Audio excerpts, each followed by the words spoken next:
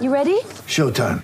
On May 3rd, summer starts with The Fall Guy. Let's do it later. Let's drink a spicy margarita. Make some bad decisions. Yes! Audiences are falling in love with the most entertaining film of the year. Fall Guy. Fall Guy? Fall guy. That's what the poster said. See Ryan Gosling and Emily Blunt in the movie critics say exists to make you happy. Trying to make it out? Nope. Because I don't either. It's not what I'm into right now. What are you into? Talking. Yeah. The Fall Guy. Only in theaters May 3rd. Rated PG-13. Get ready for the greatest roast of all time. The Roast of Tom Brady.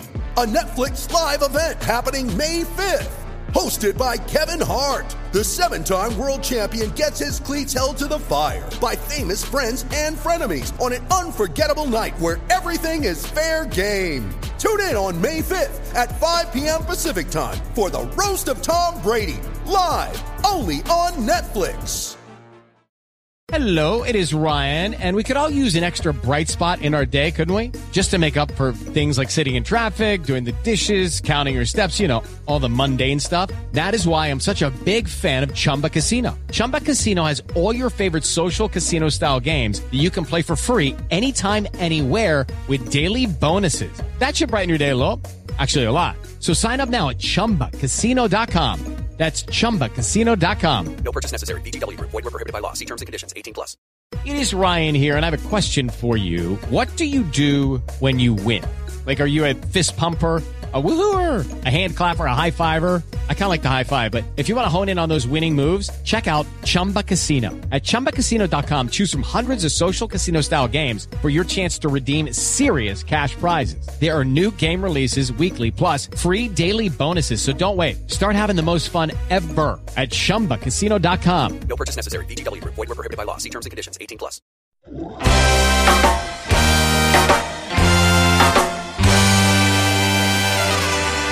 You're listening to the Red Seat Podcast, part of the Over the Monster Network. Red Sox fans have longed to hear it. The Boston Red Sox are world champions. Hosted by Jake Devereaux. It's gone. It's into the bullpen. This game is tied. This game is tied. David Ortiz. David Ortiz. David Ortiz. And featuring Keaton DeRocher. It's a grand slam. I'm telling you. Time to party! Welcome back to the Red Seat Podcast. This is your host, Jake Devereaux, and today I am joined by my regular co-host, Keaton DeRocher of Over the Monster and the Dynasty Guru. Keaton, welcome back for another edition of our show. I just instinctively waved at my computer when you introduced me, which, of course, no one saw, not even you. No. So that's how I'm doing. Happy Monday. Yeah, wow. So Keaton and I don't actually ever record this over video. One of the reasons why is, well, because I use an old school desktop that doesn't even have like a webcam. So, so that was funny. We've got a lot to talk about on today's show. We're going to be talking about the potential Red Sox sale or partial sale. We're going to be looking at some changes to the Red Sox coaching staff, and then we're going to be talking about the qualifying offer and how that might affect the Red Sox before we get to a bunch of your listener questions. So let's get right to it. John Henry and his group, the Fenway Sports Group, is in talks to sell less than 25%, or around 25%, of the group to a company called Red Ball Acquisition Corporation. The Fenway Sports Group is currently valued at around $8 billion. So it would be some percentage of that $8 billion in sale. But the big factor here is that it would make the Red Sox one of just 3 publicly traded sports franchises in North America, or at least in the United States major leagues, along with the Packers and the Braves. This is kind of a big deal. Yeah, it's interesting. I'm not entirely sure how it would affect the Red Sox outside of giving the ownership group more money to not sign Mookie Betts. But it'd be kind of neat to be like, hey, I own 1/1000th of the Red Sox, whatever the shares are worth. That's kind of neat. Yeah, it is. And in reading about this, one of the other weird things was reading about these blank check groups or these blank check companies, which I didn't really know anything about before reading, but apparently people that are successful investors will form these groups that don't actually do anything. They're called blank check companies, and this particular blank check company is just intent on acquiring sports franchises. So that's why they're targeting this particular group. And you will be able to invest in them, like Keaton said. But one of the weird things that Keaton and I were talking about before we got on this program is that Billy Beane is actually part of this group. And that could create a conflict of interest if they were to actually acquire part of the Fenway Sports Group. And Keaton informed me that he will leave the A's if this goes through. That's kind of crazy. Yeah. I think that's kind of the most shocking part of this all is like Billy Beane leaving baseball after, really kind of kicking off the Moneyball analytics revolution here, and then bouncing, and he would be somehow involved in their European international soccer leg of this group here. But it's just kind of weird to think of the A's without Billy Beane, or baseball in general without Billy Beane. And this being the way that he leaves is just so weird. Yeah, it would be super weird. The other weird thing about this is that the Red Sox had been hot after Billy Beane from the time that the Fenway Sports Group took over. Yeah. And this would be quite an odd way to get Billy Beane involved, and not exactly the way that I think John Henry drew it up. No, not at all. Yeah, and I don't think that he would have anything to do on the baseball side, even if he did leave his post at the A's. It sounds like you said, he's going to be completely focused on overseas stuff and not involved at all in the baseball side. Yeah, in the piece that I was reading from the Wall Street Journal, it said that he would not accept a position with the Red Sox. So he would have to leave the Athletics because you kind of can't have a percentage of another team in the league. That's a massive conflict of interest, and he would just leave baseball altogether, which is just kind of wild. I assume he wouldn't forfeit his ownership stake in the A's, though, right? I don't know. That would be interesting. I am sure that if he does that, he will be compensated handsomely for his ownership stake. But he pretty much has, I think he might, the sweetest deal ever. He's like one of the few guys that actually owns part of a team and still works for them. It's kind of crazy. Yeah. So the whole point of this whole thing is, like Keaton said, John Henry would have the ability to raise more capital if the company goes public, and presumably the idea behind that is to focus on more European soccer acquisitions, which apparently are very profitable.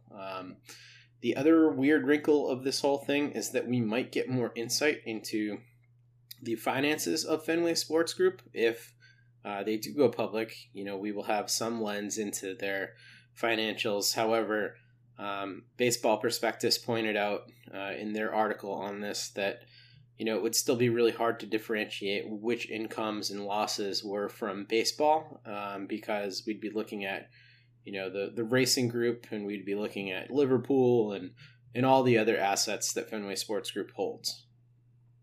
Yeah, it's a rather large portfolio. Like I saw initially, some people were comparing this. So the valuation of Fenway Sports Group was $8 billion, and the Mets were just sold for like 2.5. So people were kind of blowing that out of proportion. But the $8 billion includes, like you said, Liverpool, who's one of the most successful soccer teams in the world, and Roush Fenway Racing, which I have no idea if that's successful or not, because I don't follow racing. So yeah. There's a lot more than just the Red Sox tied up into that $8 billion.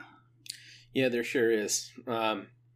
I can't really speculate on as to how this will affect how they spend in free agency or the decision making or anything like that, I will say that it doesn't seem to have drastically affected the way that the Packers and the Atlanta Braves do business. The Braves weren't massive spenders before they went public, and it doesn't seem like they shy away from big deals either. But, I don't know that I've noticed a big difference. And then with the Packers, just anecdotally, all this is kind of anecdotally. I mean, they signed Aaron Rodgers to a massive deal, and they've signed their important players when they need to. So I don't really know that it's going to matter all that much from a day-to-day basis and that the fans will really notice too much.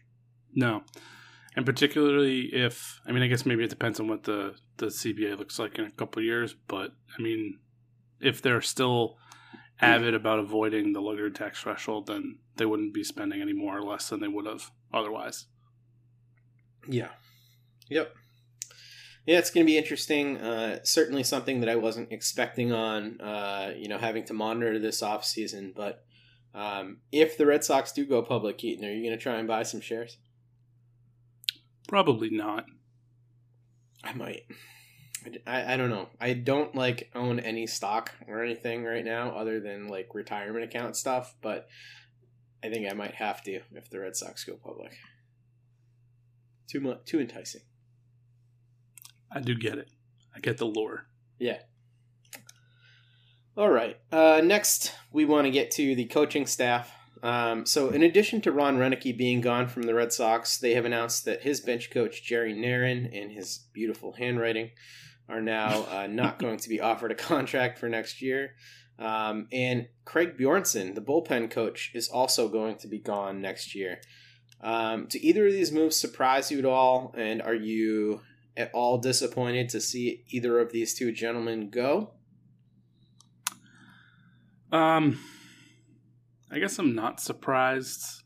Bloom inherited a lot of these guys. And I know it's generally the manager that kind of picks these positions.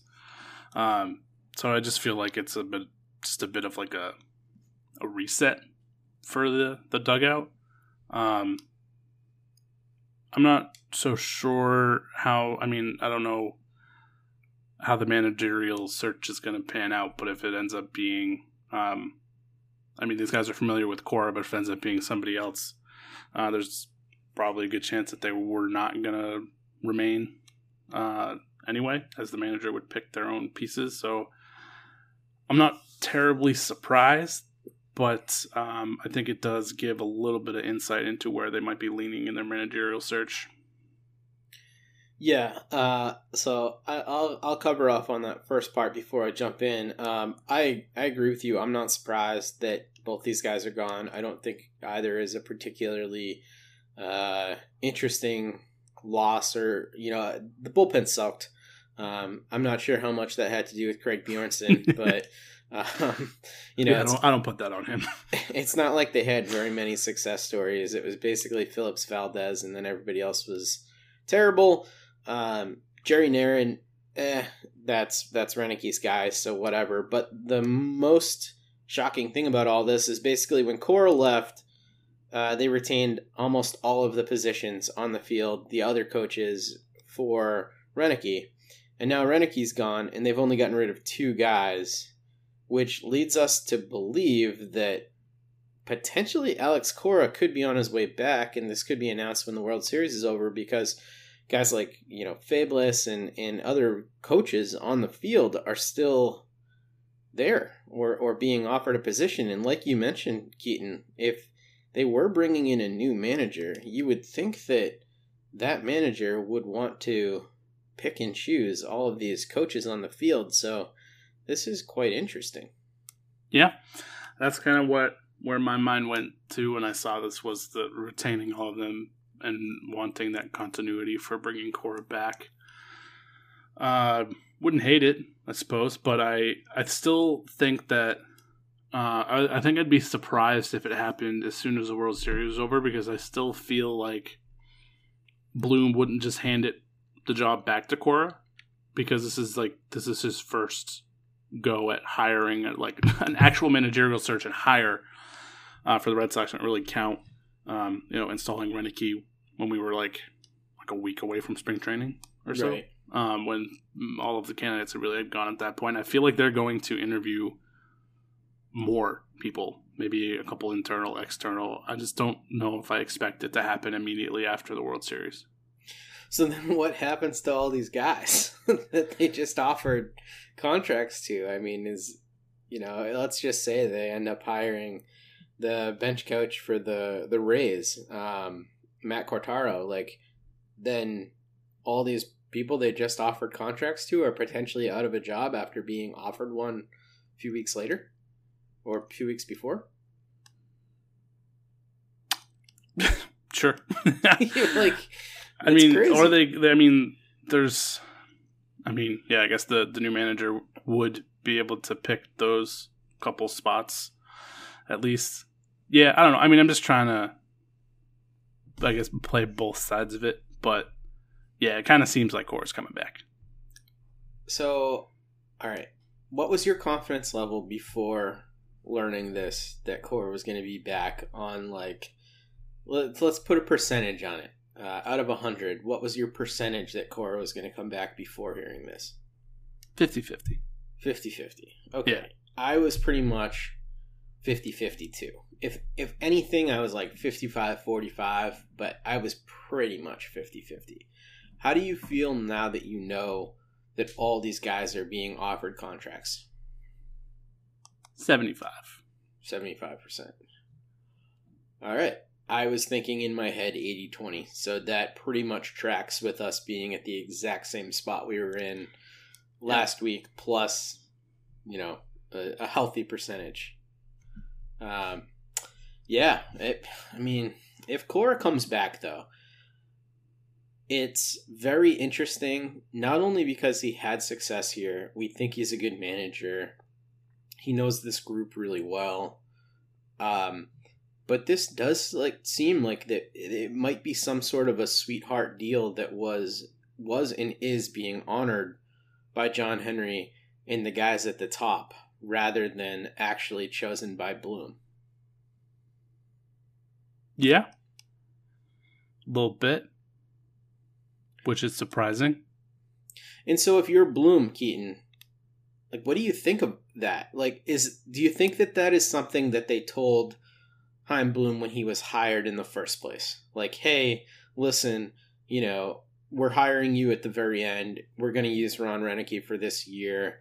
And then we have this sweetheart deal if things blow over with Cora that we're going to bring him back. Do you think that was conditional? And I know I'm asking you to speculate a lot, but I'm trying to wrap my head around how a guy in charge of the Red Sox is going to go 2 years in a row potentially without actually choosing his manager. Yeah. I guess that would just be a reflection of the front office and how they've handled things in the past. They tend to overcorrect, which I guess this would actually kind of fall in line with that. And they were with the ownership group, you mean? Yeah. Yeah, okay. And they tend to overcorrect, and they were hands off with Dombrowski and were frustrated with how that ended. And now it's kind of swung to them being maybe more hands on with Bloom, which I imagine he'd have to be okay with to an extent. But, I mean, Bloom still gets to pick the players and work with the team that's actually field the team. So I wonder, because Cora, we feel, is a good manager, nice guy. If they were trying to install, I don't know, bring John Farrell back, maybe Bloom would oppose that. But Cora's a nice guy. Maybe they have a relationship. Maybe he's not really, doesn't really feel like it's ownership pressing. Then maybe he's all right with it. But, the bigger day-to-day of what's going on with the team is still up to Bloom. So probably seems fine with that. But, yeah, it is a lot of speculation. I don't know if I'm willing to go that far. But if that is the case, it wouldn't shock me because of how hands-on the ownership group has been in the past with general managers. And just their tendency to overcorrect. I guess it fits the profile of something they would do. Yeah, I agree that they definitely have had that reactionary stance in the past when it's come to underperforming years, when it comes to free agents and things like that. So yeah, maybe they are exercising a little bit more control. One of the first things that I thought of when seeing all this, though, is just that clock that is on every single head of baseball operations, every single general manager, or whatever, crazy title the team has given them, czar of baseball or whatever. How these like everybody's got a different title these days, but the GM role, as I will call it. Yeah. How does this affect Bloom's job security, though? Because if you are giving him, like, you're right, he has the ability to still choose the players. But if you are not giving him like soup to nuts control over his coaching staff and his players from the very beginning of him coming on into this role, I think you have to be more forgiving to him in the long term in terms of results. If he is not getting results over the next couple years with Cora as his manager, Bloom can legitimately say, hey, you guys never let me choose my manager.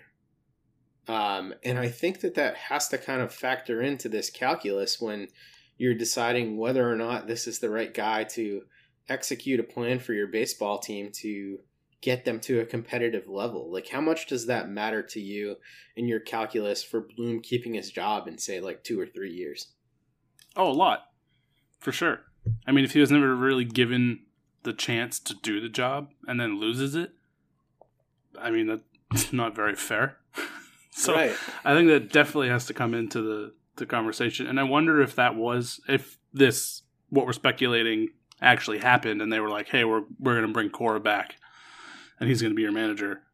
That had to be part of it. Like, give it a couple of years. If it's not working the way you want it, or we're not seeing the results we think we'll get, then you can kind of break and hire your own guy. Bloom's specialty, though, has been with the players and farm system and player evaluation and all that. So I imagine that in these 2 years, the Red Sox would still take steps forward under his leadership. So, I mean, I still think they'll be, successful, and it won't, because I mean, something that can seriously like fracture relationships between the managers and front offices and ownerships.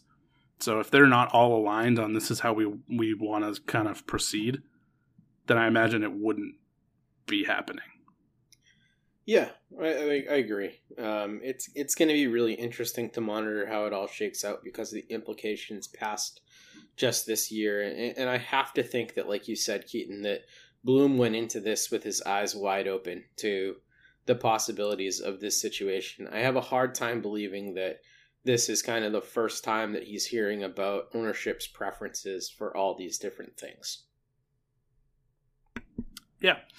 This also goes back to in the press conference when they announced that Cora, whether they had agreed to part ways. I don't remember who the reporter was that asked it now, so apologies for that. But one of them asked Sam Kennedy, John Henry, and company if they thought that Cora should be given a chance to manage again, and like none of them really had an answer for it. Yeah, and that may have been because they already knew that he was coming back. Yeah, it would have explained the non-answer, non-committal answer from a guy in Sam Kennedy who usually likes to say a lot of words. Yeah.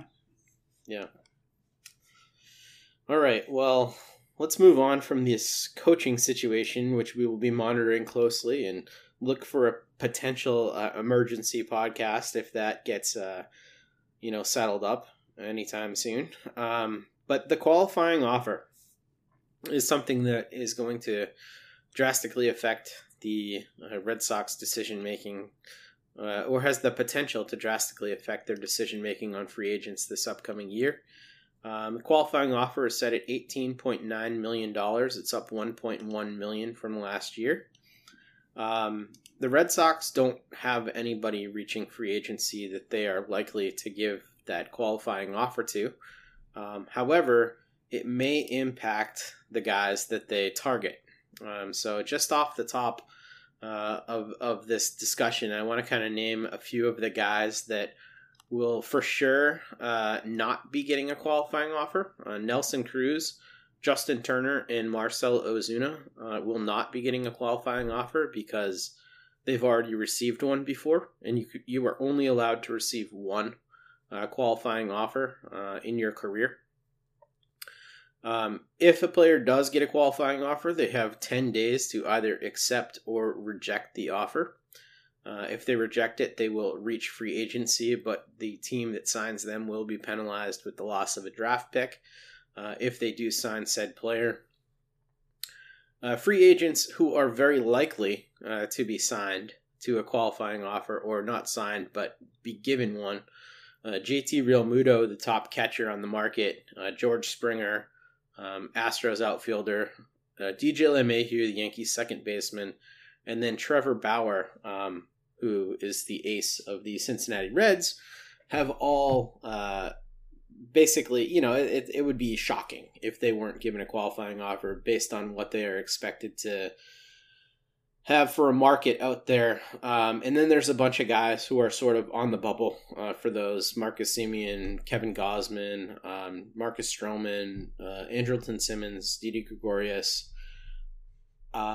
After kind of learning what this qualifying offer is going to be, Keaton, does this change anything about how you think the Red Sox will approach the market? Because the Red Sox, if they sign one of these qualifying offer free agents, will lose a pick between the 40th and 45th pick in the draft, which for them would be substantial considering their draft position this year, and the fact that that'll be between 1.6 and 1.9 million of their draft pool, plus $500K in international slot money. Hey guys, it is Ryan. I'm not sure if you know this about me, but I'm a bit of a fun fanatic when I can. I like to work, but I like fun too. It's a thing. And now the truth is out there. I can tell you about my favorite place to have fun. Chumba Casino. They have hundreds of social casino style games to choose from with new games released each week. You can play for free anytime, anywhere. And each day brings a new chance to collect daily bonuses. So join me in the fun. Sign up now at ChumbaCasino.com. No purchase necessary. VGW. Void where prohibited by law. See terms and conditions. 18+. Hello, it is Ryan, and we could all use an extra bright spot in our day, couldn't we? Just to make up for things like sitting in traffic, doing the dishes, counting your steps, all the mundane stuff. That is why I'm such a big fan of Chumba Casino. Chumba Casino has all your favorite social casino-style games that you can play for free anytime, anywhere with daily bonuses. That should brighten your day a little. Actually, a lot. So sign up now at ChumbaCasino.com. That's ChumbaCasino.com. No purchase necessary. VGW. Void where prohibited by law. See terms and conditions. 18+. Yeah, I think it affects it for the reasons you just outlined. I think that they wouldn't go near any player that does have an offer because they don't want to lose that pick. Especially given that the draft this year was only 5 rounds. They were able to sign a bunch of folks afterwards, but having that draft position and that draft capital for a team who is still focused on rebuilding the farm, I think that would be a priority over spending $18 million. And some of these guys like Gausman and Stroman, that's a massive pay raise from what they're making now. So if those were guys that they were focusing on as like potential rotation pieces, and they get a qualifying offer, then I would expect them to be immediately crossed off the list. Just for how they're valuing picks in the farm. And 40th pick is still a pretty decent pick. It's not like it's something in the 200s or, later rounds. That's still, almost a first round pick. Actually, is that that falls within the first, it's a first round supplemental, it would be. Yeah. So it would be between the first and the second round. I'm trying to bring it up right now as you're talking about it to see exactly where the Red Sox picked in the last couple of years. So let's see. We know 2020, and it was a weird draft. So let's just see. So that Blaze Jordan was 89th overall. And Nick York was 17th. In 2019, Cameron Cannon was their highest pick at 43, so they'd essentially be losing that type of a spot. In 2018, Casas was 26, Nick Decker was 64, so they'd be losing a pick better than Nick Decker's spot. 2017, Houck was 24th, Cole Brandon was 63rd. So we're talking about a player that is going to be extremely substantial. In fact, probably one of the better players that they've picked in the last 5 years in terms of where everybody's valuing that player. Yeah, So, and I think we both expect 2021, at least I think I'm speaking for you, to not necessarily be a contending year, but a year where they can shape up around the fringes of the roster for a contention in 2022. And this rotation is still very much experimental. We know Evaldi will be there, hopefully healthy. Erod Sale will come back at some point. Martin Perez, promising. Houck is still, he's only had a couple starts, but it looks good. And then Pivetta, again, who's kind of experimental. So, the majority of this rotation is still figuring out what you have and if you can move forward with them. And then the bullpen, the bullpen is what it is. I don't really need to spend any time on that. So, I think they would value that pick and that prospect over whoever they would end up signing in that position. So, if any of these guys are targets and they get a qualifying offer, I wouldn't really expect the Red Sox to be mentioned with them. Yeah, I agree. And we got a question about this, so I think we'll just get to this question right now. Damien asks us, he says, any way you can see them burning their second round pick, probably around 40, to sign Bauer, or will they stay out of the free agent market for upper tier names to retain that draft capital?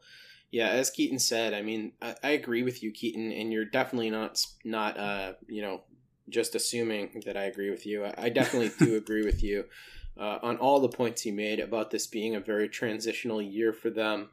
I can't see a way in which they make sense for giving up, especially for one of those top four guys who are locks for that qualifying offer.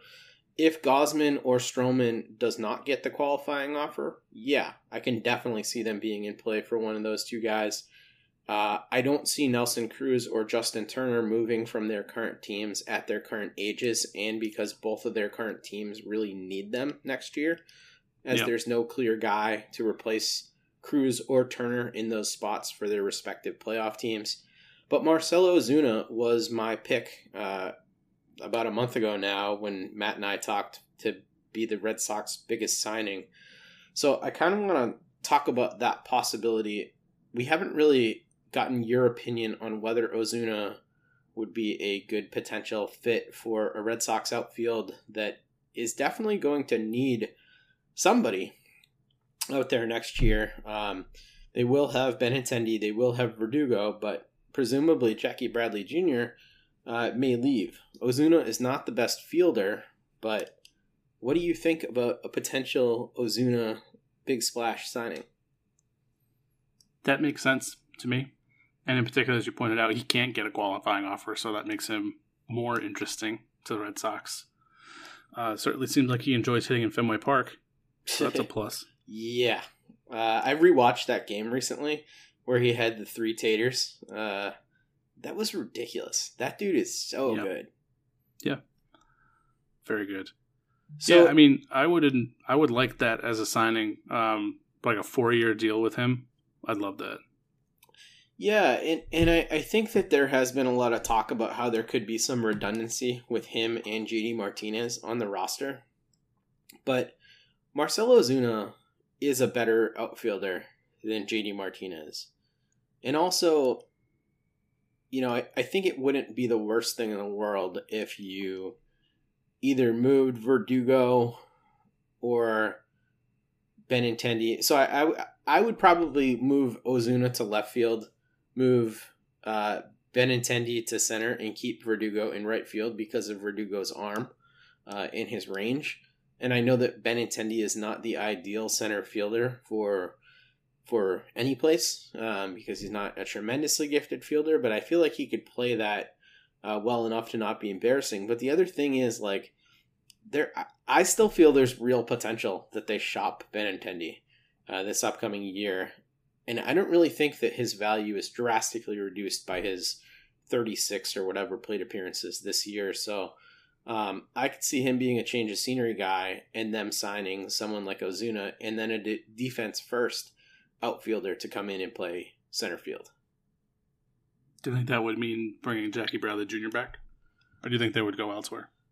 I feel like they would go cheaper than Jackie Bradley, because I think Jackie Bradley has worked himself into a 2 or 3 year deal from some team based on his defense and the fact that his bat was pretty damn good this year. Yeah, I agree. But I also think that the Ozuna angle is really interesting because two things. JD Martinez, what if he looks completely cooked this upcoming year like he did this year? What if he doesn't get it back? Then all of a sudden he's somebody that you're probably shopping to kind of get him just off the roster. And then that does open up a lot of time for Marcell Ozuna at DH. So I know that that's kind of a lot of money to have locked up there, but Ozuna, I think, is a guy that could work between DH and outfield for the entire length of his deal with the Red Sox if he does sign here. Yeah, I think so too. Give him some flexibility there. Yeah, it's an interesting possibility. All right. Any other thoughts on free agents? Do you want to kind of go through some of these qualifying offer potential guys and see if you think that they will get a qualifying offer? Sure. What do you think about Marcus Semien? Had kind of a down year this year for the A's. Qualifying offer or no? I think he will get one. Okay. Kevin Gausman broke out in a big way for the Giants this year. I'm leaning no. I am also leaning no, only because he had sort of an elbow thing at the end of the year, which was just a little bit scary, even though he pitched through it. So, not sure about that. The other thing with Gausman is I think it would probably be pulling teeth to try and get him to come back into the AL East at this point. Yeah, you might be right. Marcus Stroman. Yeah, I think he will. Interesting. I'm a strong no on Marcus Stroman, only because he didn't pitch this year. And I think that is a little scary to some teams. Could be. I guess I was just thinking in relation to the Mets and their pitching rotation. I mean, so he was hurt in the beginning, then got healthy, and then just decided to opt out for the COVID yada yada. But that Mets team is not far off with healthy pitching. I mean, I feel like we've been saying that for like a decade. But he was good for them in 2019. So I feel like for the Mets, I wouldn't be surprised if they gave him the offer. Yeah, I could see it.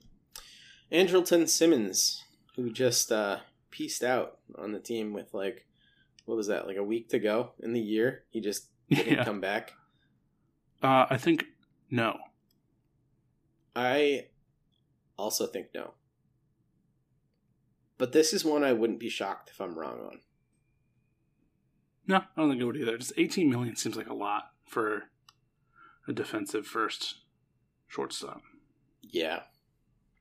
Him being on the West Coast, though, has certainly robbed us of a lot of his web gems. I feel like we talked about Andrelton a lot more like 4 years ago than we do now. True. Didi Gregorius. Yeah, I think he would. I'm going to say no, only because of the reduced effectiveness of his glove. I think he might have to move off shortstop at some point soon. Maybe, yeah. All right. Draft order for the Red Sox is official. Word finally came down from the league. It is exactly what we've been telling you it's going to be for the last month or so. The Red Sox will pick 4th overall as expected. Any thoughts, comments, concerns on that, Keaton? Jack Leiter. All right, Jackie boy. All right, time to get to some listener questions here. Damien has a second question for us. He says, what's the best case scenario opening day rotation if no one big is signed? Eduardo Rodriguez, Martin Perez, Nathan Eovaldi, Chris Mazza, and Tanner Houck, or do you see it going another way? What say you, Keaton? Pivetta instead of Mazza, and yeah, that's your 5. Yeah, I agree. Pivetta instead of Mazza. I could see a scenario where it is Pivetta and Mazza, and they start Houck at AAA if they want to preserve him as sort of the 6th man up. But yeah, I think that you nailed it with your first one. Our next question comes from BW Reed at BW Reed, and he says, for the first time in 25 years, I literally couldn't bring myself to watch a single game this year. What are the chances this team will meaningfully improve and it be at least watchable again?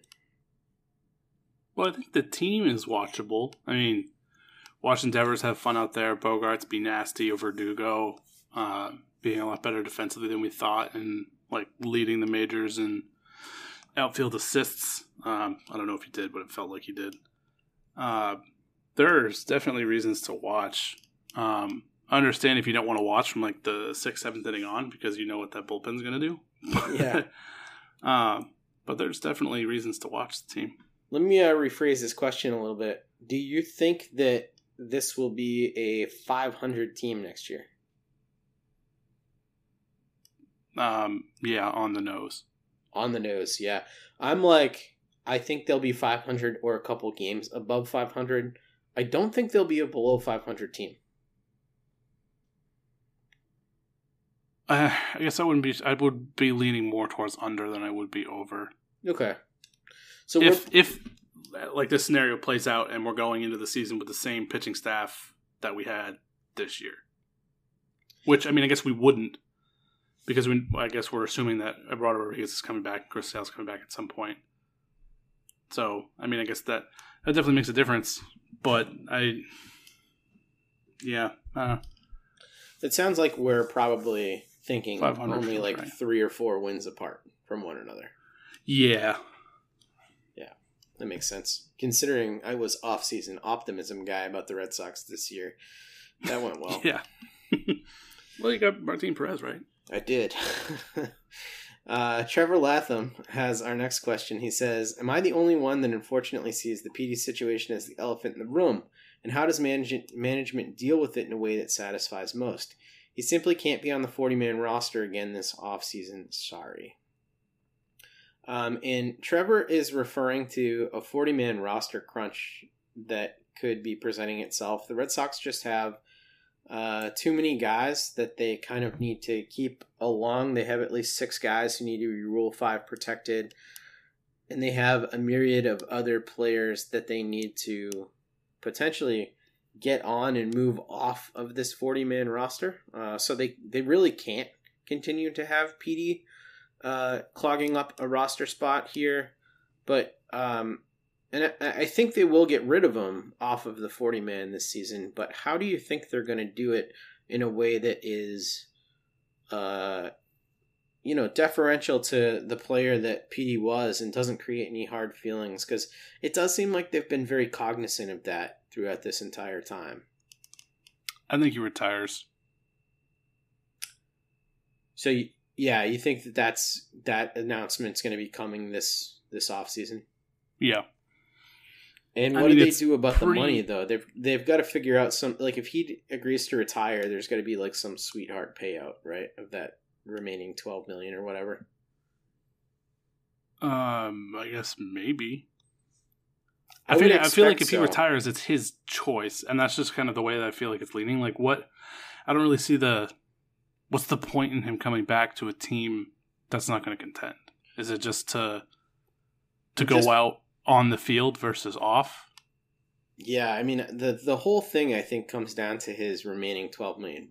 Like, that's the only reason he's been on the team, is to keep collecting a check, because he deserves his money. He was signed below market for years. Even with the amount of that deal that he played, it was still way worth it for the length of the contract. So, I mean, it's hard for me to imagine that ownership doesn't offer him some sort of job within the organization that keeps him here and allows him to get the remainder of his money as he moves off of the 40-man roster. So that would just be a straight buyout? I think so. I think it's a buyout, a retirement, and a position with the team. That would make sense too. But I just don't think we're going to see him on the field again. No, I don't think so. I think that ship has completely sailed. Any hopes of seeing that are gone, and I think if we were going to see that, it would have been this year, but given that there were no fans, there was just no way that was even going to be a thing. All right, Existential Judge Dredd. What a good name. Which of the middle infielders will be DFA'd or non-tendered? Also, is there a way to get Pedroia out of the luxury tax calculation next season? I don't think there is a way to get Pedroia's money out of the luxury tax calculation, but that doesn't really matter because the Red Sox are going to be well below. But let's go through these guys, Keaton. Lynn, will he be DFA'd or not? Yeah. Chatham. No. Arraez. No. Arroyo. No. And Peraza. Yes. I'm with you on Lynn and Peraza. And on Arraez, I think he'll just be optioned because he can be now. Yeah, Arroyo, I think, is going to be with the club. And Chatham, I think, is going to be DFA'd. Ooh. This team seems to hate Chatham. Yeah, I guess I kind of do. He got no run, and it was like very confounding because it seemed like every time that they were going to give Chatham some type of run, or it seemed like he was about to get something, they signed another guy. Yeah, I'd be surprised if they DFA'd him without giving him a chance, I suppose. But yeah, I guess maybe they've got enough guys at the position that they like more. I think I know what happened. So Chaim Bloom asked CJ Chatham to do a load of laundry for him, and Chatham mixed the lights and the darks and really ruined several of Bloom's favorite polo shirts, and that was just not good for his stock. Maybe shrunk one of his big comfy sweaters. Oof, nothing worse than that. No, not at all. Spilling bleach on some of his stuff too. Oof, no way. All right, the big man with the big question here. How can the Red Sox even go public? How would MLB even allow that? Can you imagine people on sports radio complaining about Red Sox shareholders being stingy with the budget? We already got into the first part of that, and the Braves are publicly traded by, I believe it's called Liberty Media Group, so they do allow it. But Keaton, I want to hear your commentary about how sports radio would handle this. Hopefully they would hang up on said callers. I guess I'm assuming it's callers that are being grouchy. But this whole thing is for a minority stake of 25%. Plus they would be splitting shares with thousands of other people. So their ownership would be like 1/1000th of whatever happened, which essentially amounts to nothing. But there are definitely people who will purchase shares and think that then they have some kind of voice with what happens with the team and call into sports radio and yell about, I am part owner of this team, and the fact that they gave 100 and whatever million to Chris Sale is a joke. I never would have let that happen. I would have re-signed Mookie Betts, and it would just be fucking terrible. Do you think we'll ever hear, that was my money? Oh, yeah. I mean, we already hear that now. Yeah. I mean, people talking about, like, I spend my money on tickets and buy whatever, and the team does yada yada. So, I mean, we hear that now without them being publicly traded and being able to own, like, a small piece of it. That would just be magnified. For some reason, you just gave that Red Sox fan, like, a southern accent. Yeah, I guess I kind of did. All right. Moving on. Cape Ann Hero 79 says, Does the lack of a true minor league season affect our best prospects? Which group is more affected, pitchers or positional players? I mean, sure, definitely does. I mean, I think that was the point of the alternate site, was for teams to, actually kind of continue to work with their top prospects. But there's only so many simulated games you can do without actually getting real game action. That definitely affects it. I would think that affects pitchers more and how like routine oriented they are, and like going every however many days, throwing whatever many pitches.